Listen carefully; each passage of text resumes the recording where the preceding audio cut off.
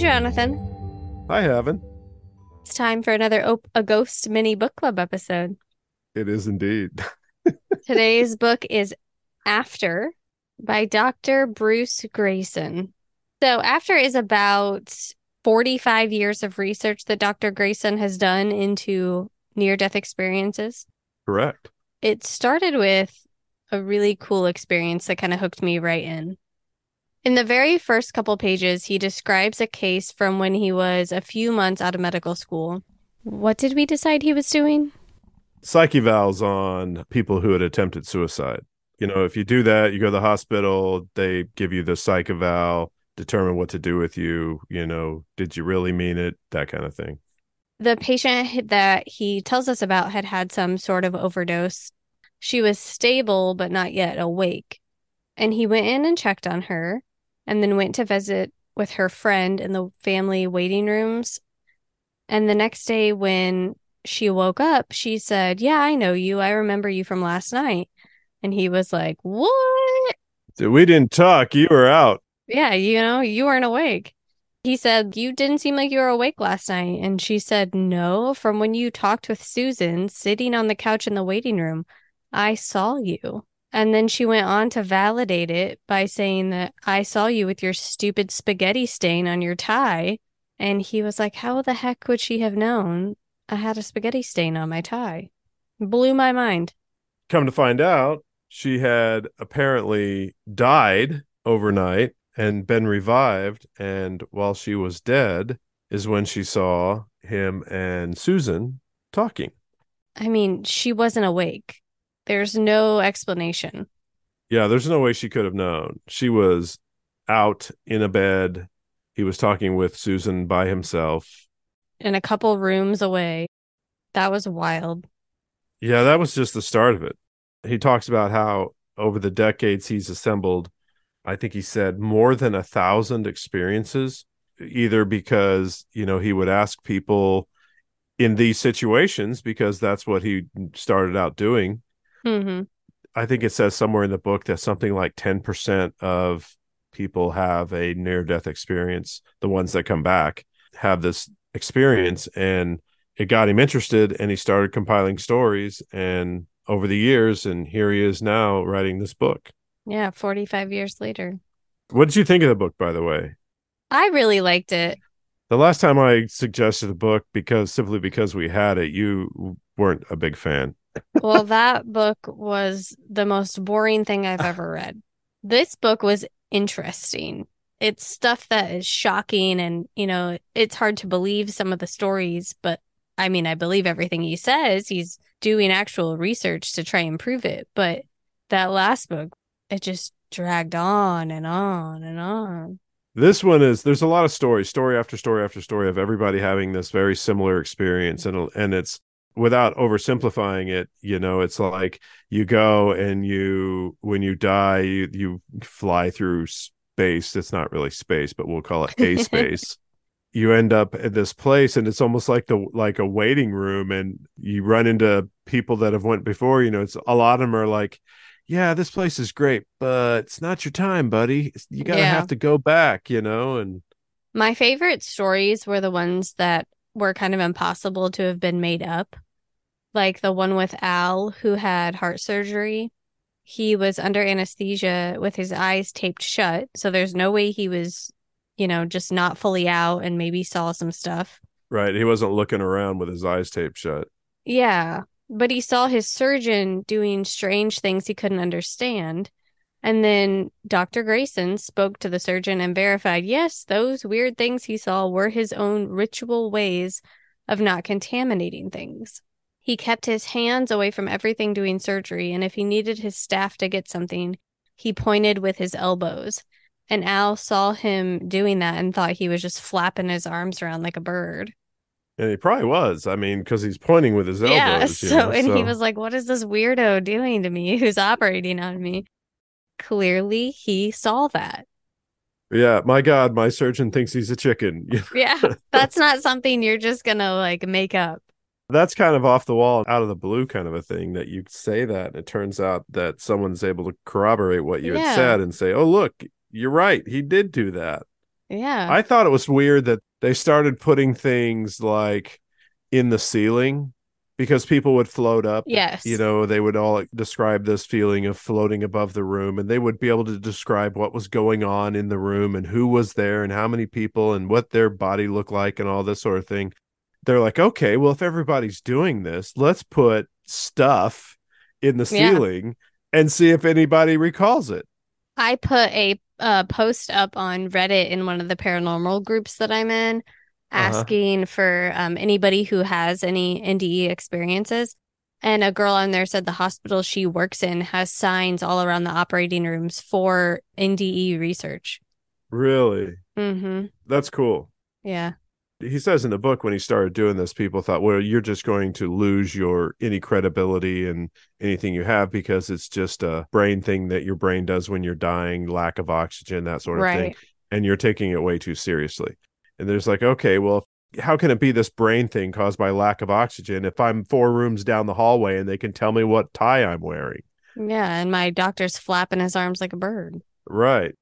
Apparently, I wrote notes about that fact you had said. It was 20% of people who have come close to death report having a near-death experience.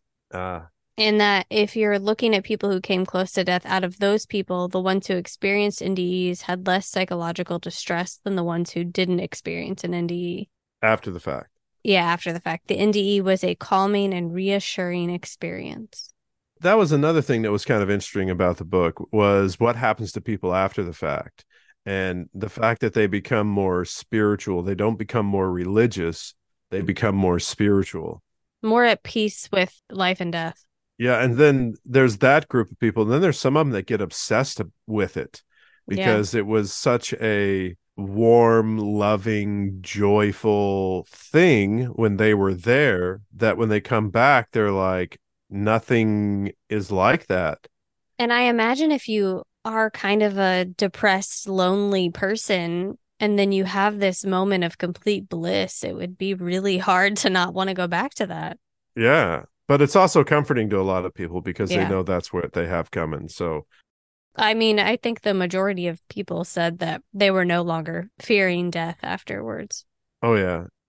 Few people have said things like, it's not God like you are used to reading in the Bible and at church. It is, but it isn't. Mm-hmm. It's more than that, and it's impossible to tell you in a way that would make you understand without experiencing it. And so we're going to use the word God because that's the only word we have. Right. Most of them said things like, I can't even describe the feelings that it gave. Yeah, There aren't words in the English language that I can tell you to explain how I felt. right.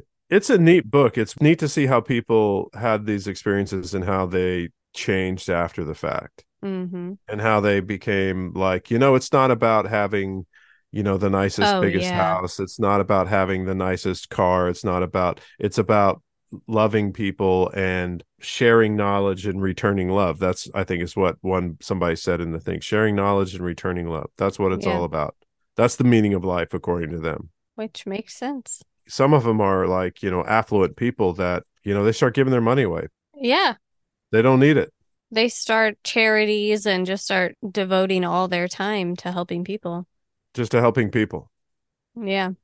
There was another part in chapter 9, The Biology of Dying, that says sometimes people who have seizures experience out of body experiences. And I thought that was really interesting. In middle school, one of my best friends had a seizure during our lunch period, and it was one of the scariest things I ever experienced. I sent her a message and I asked her if anything weird has ever happened during her seizures, but she said no, nothing cool at all ever happens to me. Not cool enough to have out of body experiences. Yeah. Out of body experiences is another thing associated with this, sure, but there's people that have them not associated with death experiences. And I guess that's what he's getting at with the seizure people. Mm-hmm. Back in the day, there was Shirley MacLaine was an actor, and she became kind of really big into the whole new age thing. And there was a television series with her on it. Part of what was going on in there was she was trying to train herself to have an out of body experience. Oh, wow. That whole out of body experience thing, that would be weird. Be wild. Yeah. I mean, especially if it's kind of a float up above everything and, oh, look, there I am having a seizure. Look at my best friend over there freaking out. And you're sucked back in, you know? There's another story of a patient who was a neurosurgeon and he'd awoken one day with intense back pain and headaches. And by a few hours later, he was in a coma with severe damage to his brain. And when he came out of the coma, he didn't remember anything about his life before the coma. Then, as he slowly gained his memories, he told them about everyone that he saw around him while he was in his coma. And there was one person he couldn't figure out who it was. And he mentioned that he'd been adopted as a child and met his birth family during this time. And they showed him a picture of his birth sister who had died a few years prior. And he was like, "Oh, that's the girl who visited me." Mm-hmm. Another thing you can't explain. He's never met this person. He didn't know what she looked like. Was it this book that has, because I've read a few different ones and so I might be confused, but is this the book where the guy meets the nurse? Yes, yes, yes, yes, yes. That's this book. Something about a red car? Listen, You got this is it? literally my next notes. Oh, you're kidding me. No, a lot of people who have near-death experiences report seeing loved ones that have previously passed. Correct. And that makes a lot of sense of, you know, your brain makes these things happen and chemicals when you're dying. Right. You know these faces.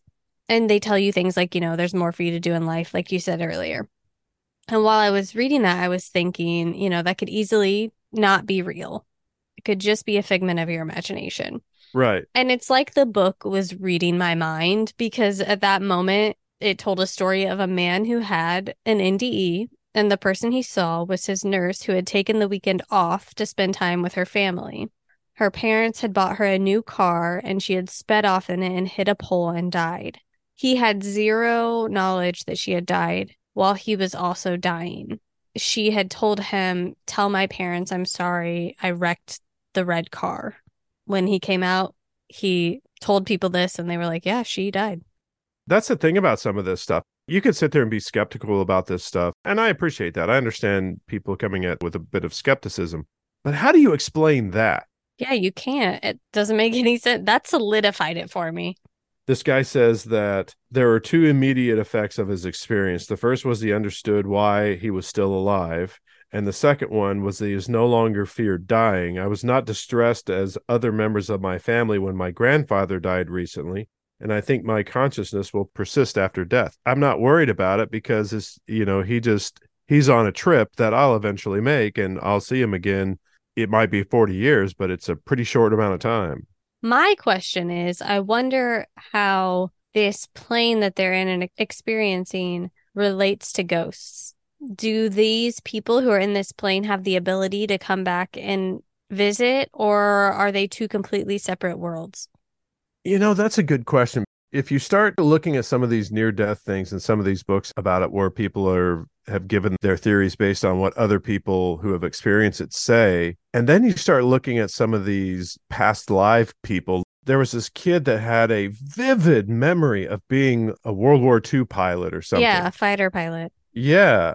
I mean, you have this vivid memory and I mean, they corroborated like his people that he was in the service with, like the names. The kid knew all the names of the people he died with. he knew the guy's sister when he saw her before she had Yeah. even, before she had even introduced herself and said what her name was. He knew who she was. How can you explain that away?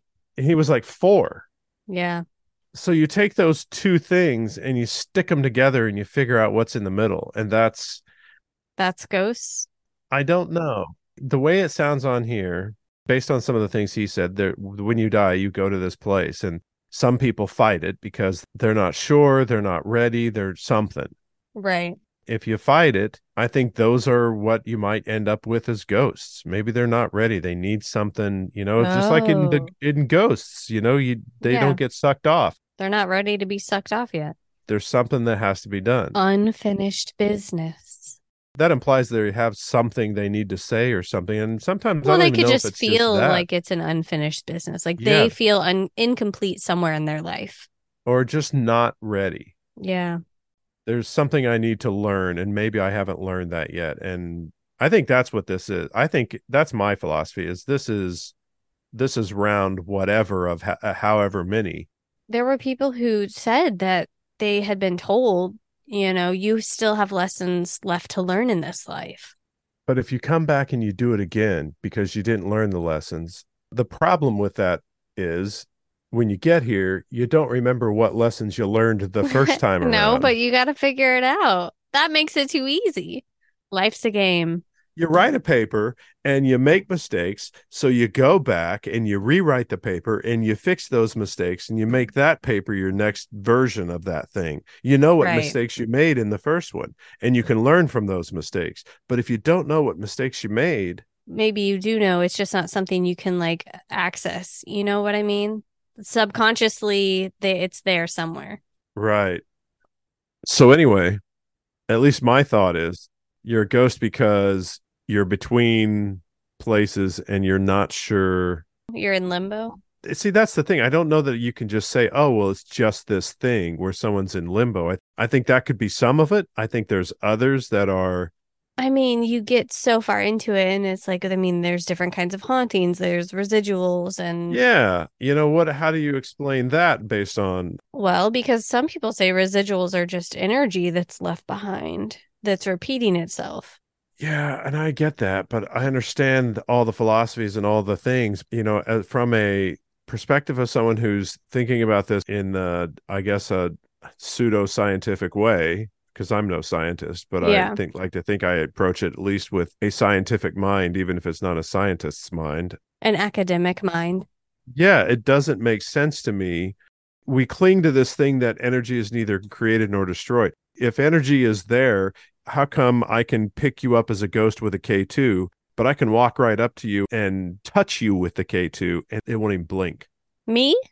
Yeah, I can walk up to you right now and stick a K2 to your forehead or wherever, and it won't register anything. Well, I don't know. I'm not an energy scientist, but maybe it has something to do with ghosts. So we are not pulling on like energy around us to be here. I have never believed that K2s, You don't believe K2's work? I don't believe K2s work to find ghosts. No. What You I do believe, have just no, stop talking.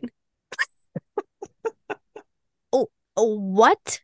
okay, let me back up a little bit. Okay, but we use them when we are ghost hunting. How can you not believe in them? I think there is floating energy, whether it's from RF radiation or things like that, and that K2 will pick it up if it's strong enough. So you're talking about walking around with a K2 and getting like hot spots and what, but what about Right. when you use them to ask questions and they I don't, will be sitting in a spot and then light up and go away in response to your questions? if you can do it in response to your questions, then something's going on. But I don't think that generally speaking, that a K2 works to find ghosts. I'm never ghost hunting with you again. Speaking of your opinions on ghost hunting and my opinions on ghost hunting, the next book Right. that we're doing is called The Carrow Haunt by Darcy Coates. And spoiler alert, not really spoiler alert, but I am like 50% through this book already. I was going to say, you've probably already started this, haven't you? I absolutely love it. And the inner ghost hunter in you, I think, is going to hate some of this. Why? It's just, I know it's a work of fiction. You can't give away too much because I haven't read it. But No, but it's about a group of people investigating a very haunted place. uh-huh. They talk about some things that they seem to think are facts that I know are going to irritate you about ghost hunts. Their definition of a poltergeist, hysterical. Okay. I haven't got there yet, but I think there's going to be some spicy material. And I know you're not a romance reader, so I don't know how you're going to like this book. I mean, it's not like I've never read, what'd you call it? Spicy material. That's what they call romance books now, spice.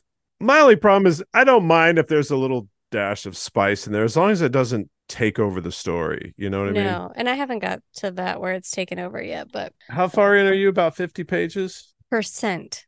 Oh, you've got halfway through and there hasn't been any spice yet. Well, it's very slow burn. Slow burn spice.